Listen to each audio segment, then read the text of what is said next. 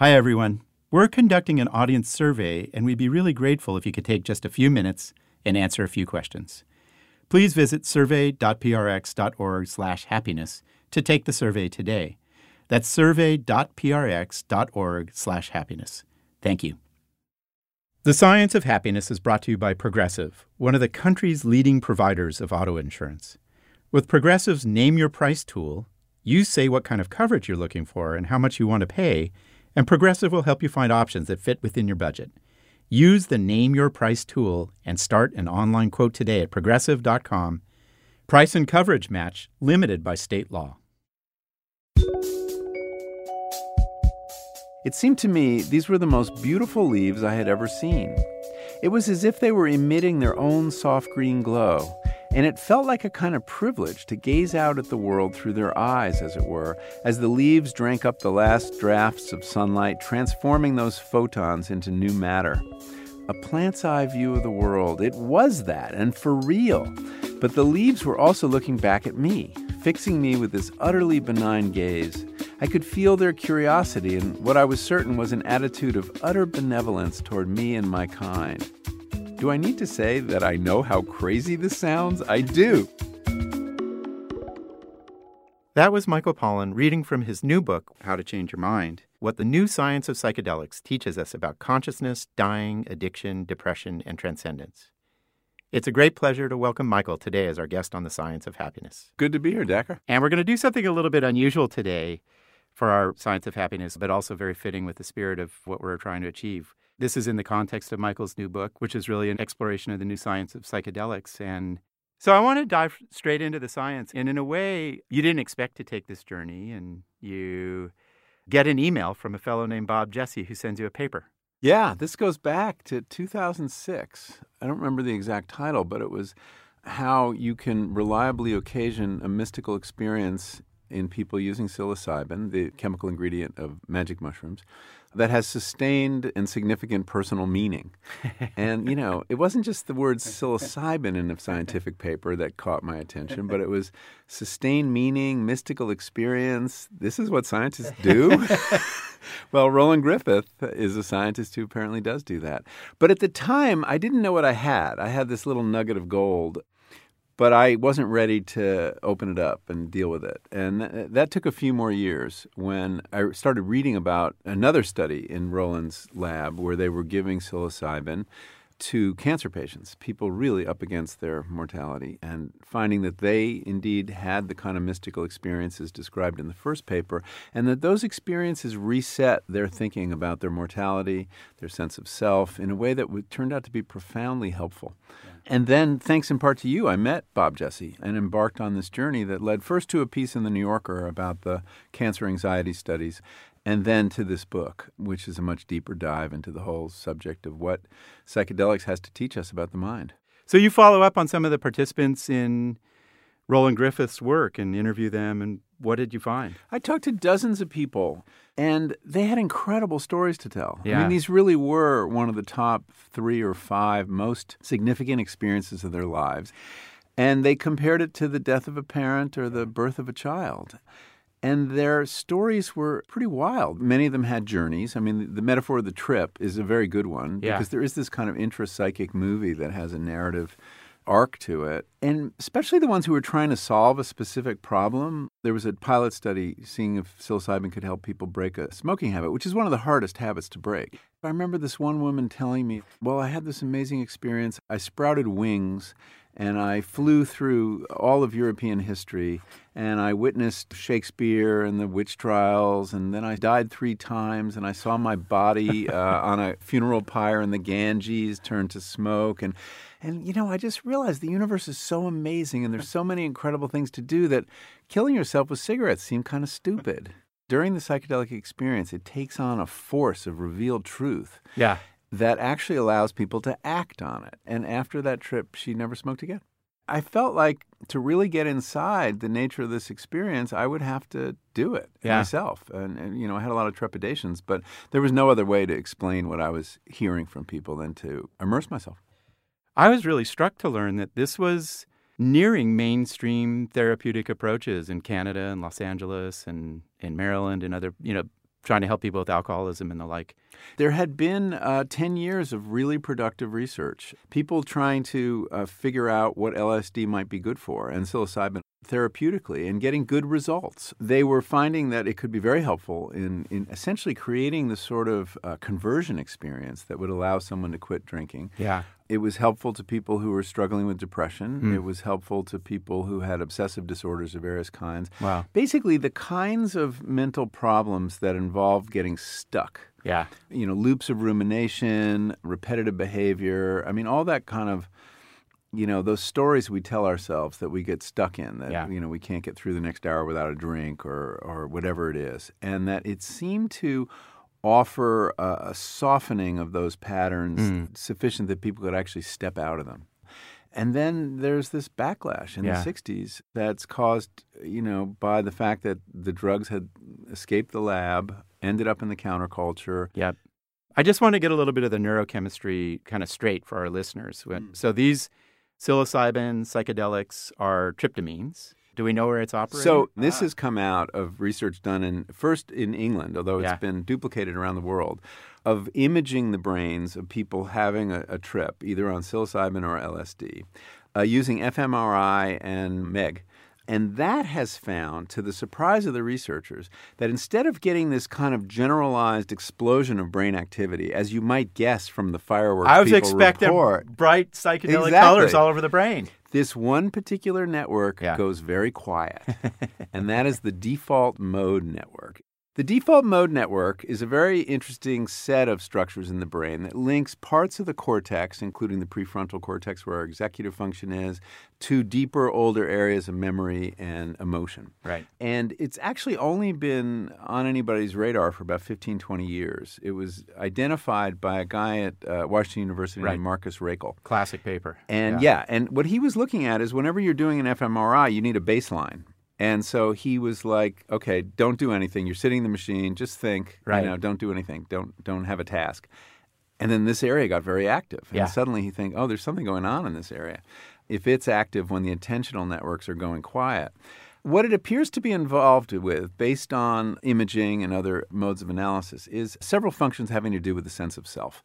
Self-reflection seems to take place here, time travel, theory of mind, the ability to impute mental states to others, and the so-called autobiographical self. Yeah. It seems to be where we take information that's coming in and hook it up to the stories we tell ourselves to give us a consistent sense of self. So if there is a self, and it may be an illusion, or an ego, it's a projection that appears to be formed here. It's right in the default mode network. I mean, that's pretty stunning, isn't it? That if the ego has an address, that's its address. But I love the attributes of the default mode network, too, which is you're telling stories. It has this sense of achieving goals in the present moment and all the stuff that kind of nags at you. And also worrying. It's that chattering voice in your head telling you, you didn't do that right, or, the perfectionist voice, or the addictive voice that's telling you you need, this behavior will soothe you. Yeah. And it's where we talk to ourselves. And it's where we go to mind wander. And a wandering mind is an unhappy mind, and that people who dwell too much on themselves get into these loops that can have a lot of recrimination, a lot of regret.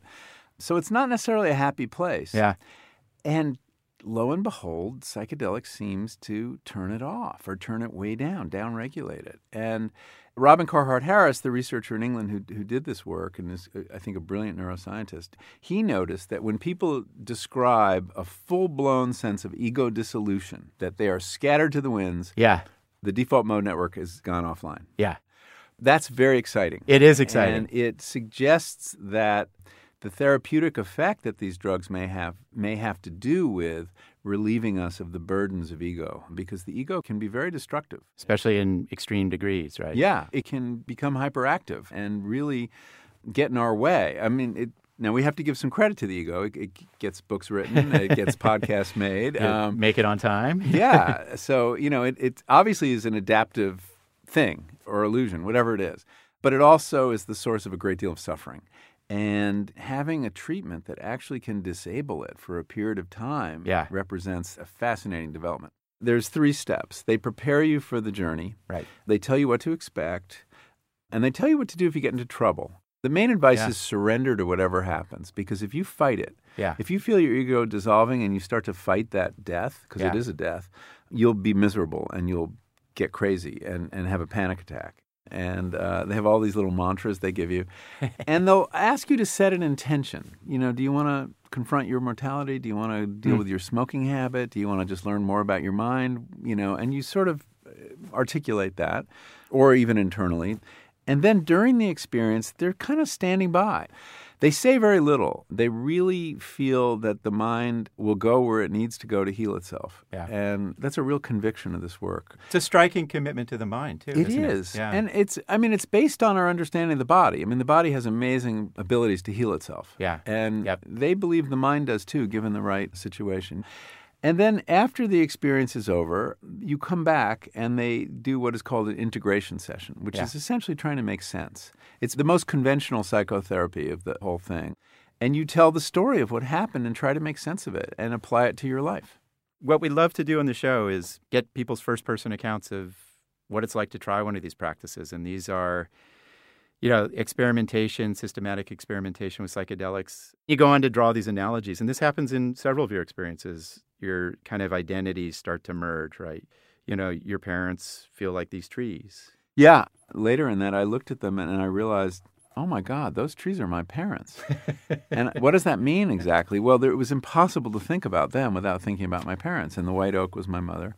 And the ash, the more beat up ash, was my dad, who'd been through, courses of chemo and had been, sick by the time I wrote this. And they infuse those trees in the most remarkable way. Yeah. And still do for me. And I think that's the kind of connection that we were talking about earlier that happens, that our disconnection from nature, from other people, is challenged by these drugs. And they do tend to kind of make us feel these links. And love is often the word people use for it. I'm amazed how often people describe their big epiphany is that, love is the substance of the world. Love is consciousness. Love is everything. Yeah. And it sounds so banal, and it's very hard to fill those words with any kind of sense of meaning until you've had this experience, when it seems like, oh yeah, of course. And that's the challenge of writing about it, is that you're having these experiences that sound crazy, but they're real psychological facts to you. You head into these guide-led trips or experiences with LSD and psilocybin, and we've talked about that. And I know you entered into it with a lot of trepidation, right? I was a very reluctant psychonaut. I was really afraid every time. Yeah. The night before every one of these experiences was a sleepless night of a ping-pong argument going on in my head, like, are you crazy? Why are you doing this? You could have a heart attack up on that hill. And versus, aren't you curious? In the end, I realized it was my ego that was trying to stop this assault on my ego. Because our egos are very clever. They have command of the rational faculties. Yeah. And they know what's coming. And they know exactly what's coming. Yeah. Because I'd done all this research. Ego dissolution, egos don't like that. Yeah. I had a lot of trepidations about it. I'm a bit of a control freak, and you have to be willing to surrender control and trust someone that you don't know that well with your well-being, with your sanity. So here's what I could learn about the risk profile. On the physiological risk, the risk profile is remarkably positive. These are relatively non-toxic substances. For the classic psychedelics, we have not found a lethal dose. So they're not toxic to the body, as far as we can tell. At the same time, they're non-addictive. They can be very productive in the same way bring a nightmare to your shrink. You can do something with it. And they often resolve themselves into much more positive trips if you know to surrender and you follow the flight instructions that your guide gives you. But there are people at risk for serious mental illness, people at risk for schizophrenia who should not go near these drugs. If they have it in their family history. Lots of panic reactions. Yeah. Lots of terrifying days. Yeah. And so people have to understand that. Guides, I think, minimize that risk, but it's always there. Yeah. It's always there. Psychologically, there are risks. It's a disruptive psychic experience, and some people, often because of problems with set and setting, have what are called bad trips. Yeah. The guides don't like the term bad trip because they feel even if you have a lot of negative stuff coming up, and I certainly had many death scenes and things that you would call a bad trip, I remember feeling my thighs and realized, oh my God, I have a body. How great to have a body. Talk about gratitude. And then I had this expanding, I felt blissful that it was over. I mean, Wow. the surcease of pain is a great pleasure, right? Yeah. And I thought to myself, not only am I grateful to be alive, and that's a gratitude most of us have experienced, I was grateful that there was something rather than nothing, because there could be nothing. Yeah. And that felt fantastic. But I wouldn't do it again. Not quite on the mysticism scale, Michael. Yeah, I'm grateful there's more than nothing. It's interesting that not only did the psychedelics produce this attenuation of default mode network activation, but so do spiritual experiences, so does prayer, so does meditation and mindfulness. So are you on board that there is this kind of consciousness that all of these practices move toward? Yeah, I think that's what we will discover. I think that we will discover that powerful experiences of awe downregulate the default mode network, and fasting. And there's something called holotropic breath work. It's a yogic breathing technique that puts you into a trance. Vision quest, sensory deprivation. There are many ways to open that door. Yeah. Drugs are just one. Drugs is a bit of a shortcut. I think whether we call it mystical experience or ego dissolution or come up with yet another term for it, it is what happens when your ego is not kind of patrolling the borders of consciousness. Yeah. I have no doubt that meditation will take you there too, and some of these other methods. But now that we can induce it experimentally, using drugs and perhaps using other techniques too, this opens up a really rich field for science. Yeah. And it also closes down some of the distance between science and spirituality that, everybody talks about all the time. And you realize, that's actually a red herring. It is. It's and ideological. that you can study spiritual experience scientifically. And on the other hand, there's insights from spiritual experience for science. Yeah. And that there's potentially a very productive dialogue there. Mind and spirit are much closer than we imagine. Yeah. The concerns about these treatments that we've talked about and the risks, and also granted that this has to be carefully done, with set and setting and guides and so forth. And it is illegal. It's important for people to realize outside of the context of these clinical trials, this is illegal so far, and that everyone should be mindful. The background to this we have to keep in mind is how few tools we have to help people who are suffering from mental illness. Yeah. And that the last major innovations was the SSRIs in the late 80s. Yeah. And they're not working very well for a lot of people. They are. Yeah. And so that there is a lot of suffering out there. I'm really struck by that. Yeah. And here comes a tool that's showing some potential to help. Yeah. And I just can't imagine turning away from it because of that. Yeah. Well, Michael, you end your book by talking about how much there is to learn about the mind and how this opened you up and gave you a sense of wonder at what the mind can do.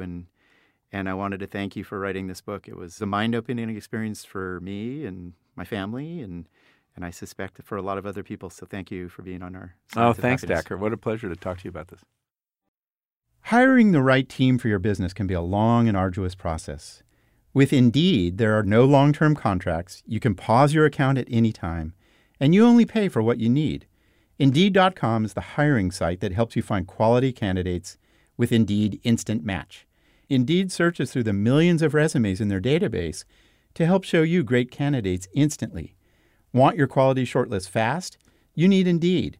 Right now, our listeners get a free $75 credit to upgrade your job post at Indeed.com/happiness. This is Indeed's best offer available anywhere. Get a free $75 credit at Indeed.com/happiness. Indeed.com/happiness. Offer valid through March 31st. Terms and conditions apply. We know from science that giving to others, especially those in need, can make us happier as a community. Unbound is an international nonprofit that partners with families living in extreme poverty, empowering them to become self-sufficient and fulfill their desired potential. When you sponsor a child, young adult, or elder through Unbound, you invest in personalized benefits that support goals chosen by the sponsored individual and their family. Unbound sends more than $100 million each year to support families in under-resourced countries. You can make a real and direct impact, offering hope in the life of someone when they need it most. Partner with a new friend today at unbound.org/happiness. Michael Pollan acted in many ways as his own guinea pig in his journey that produced the book, How to Change Your Mind. And Like a lot of people, he was skeptical about this particular practice, which is experiencing psychedelics, which are a lot of worries around. And like a lot of people who turned to us, he was really convinced by the science. And we're learning that very careful use of psychedelics in controlled settings for clinical uses is really good for depression and anxiety and addiction and facing terminal disease. Really impressive. One of my favorite studies in this literature is actually one of the first studies of its kind in the kind of the renaissance of psychedelic research. It was done by Roland Griffiths at Johns Hopkins. And what he did is he had people who volunteered to go through an experiment with psilocybin. First, they met with this guide for 8 to 10 hours just to sort of develop a mental set towards the experience, know what they're in for. And then they took this agent, and it turned out to be psilocybin. What Roland did is he measured, does this experience produce a mystical experience where you really feel like you've learned something fundamental about life, you've moved beyond your ego, you feel connected in deep ways to things around you. So he measured mysticism, and then he was really interested in whether this psilocybin experience changes this particular personality trait that we call openness. And openness is where you're curious about the world. You're empathetic towards other people's emotions. You're interested in ideas and art. You're really searching for meaning. You're open to new ideas. Here's what Griffiths found, which is really interesting, which is the experience of psilocybin one day leads to increases in your sense of openness over the course of a year. And that's one of the only studies you'll ever find that shows one experience can really change your personality structure. And then he also found the more that people really felt like this is a mystical experience, that they had learned something fundamental about their lives, that they encountered some truth, that they felt selfless, the more they felt mystical in this experience, the greater the changes in openness over the course of a year. So that's impressive data showing careful, clinically oriented uses of psychedelics really open people up to new truths about the world.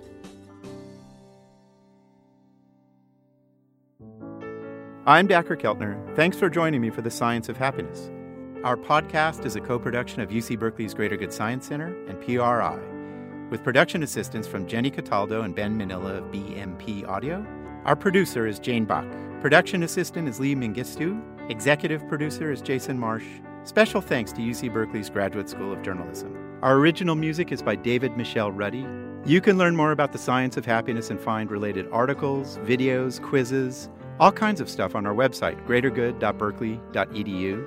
And shoot us an email. Tell us what you think about what you heard. Send it to greater@berkeley.edu.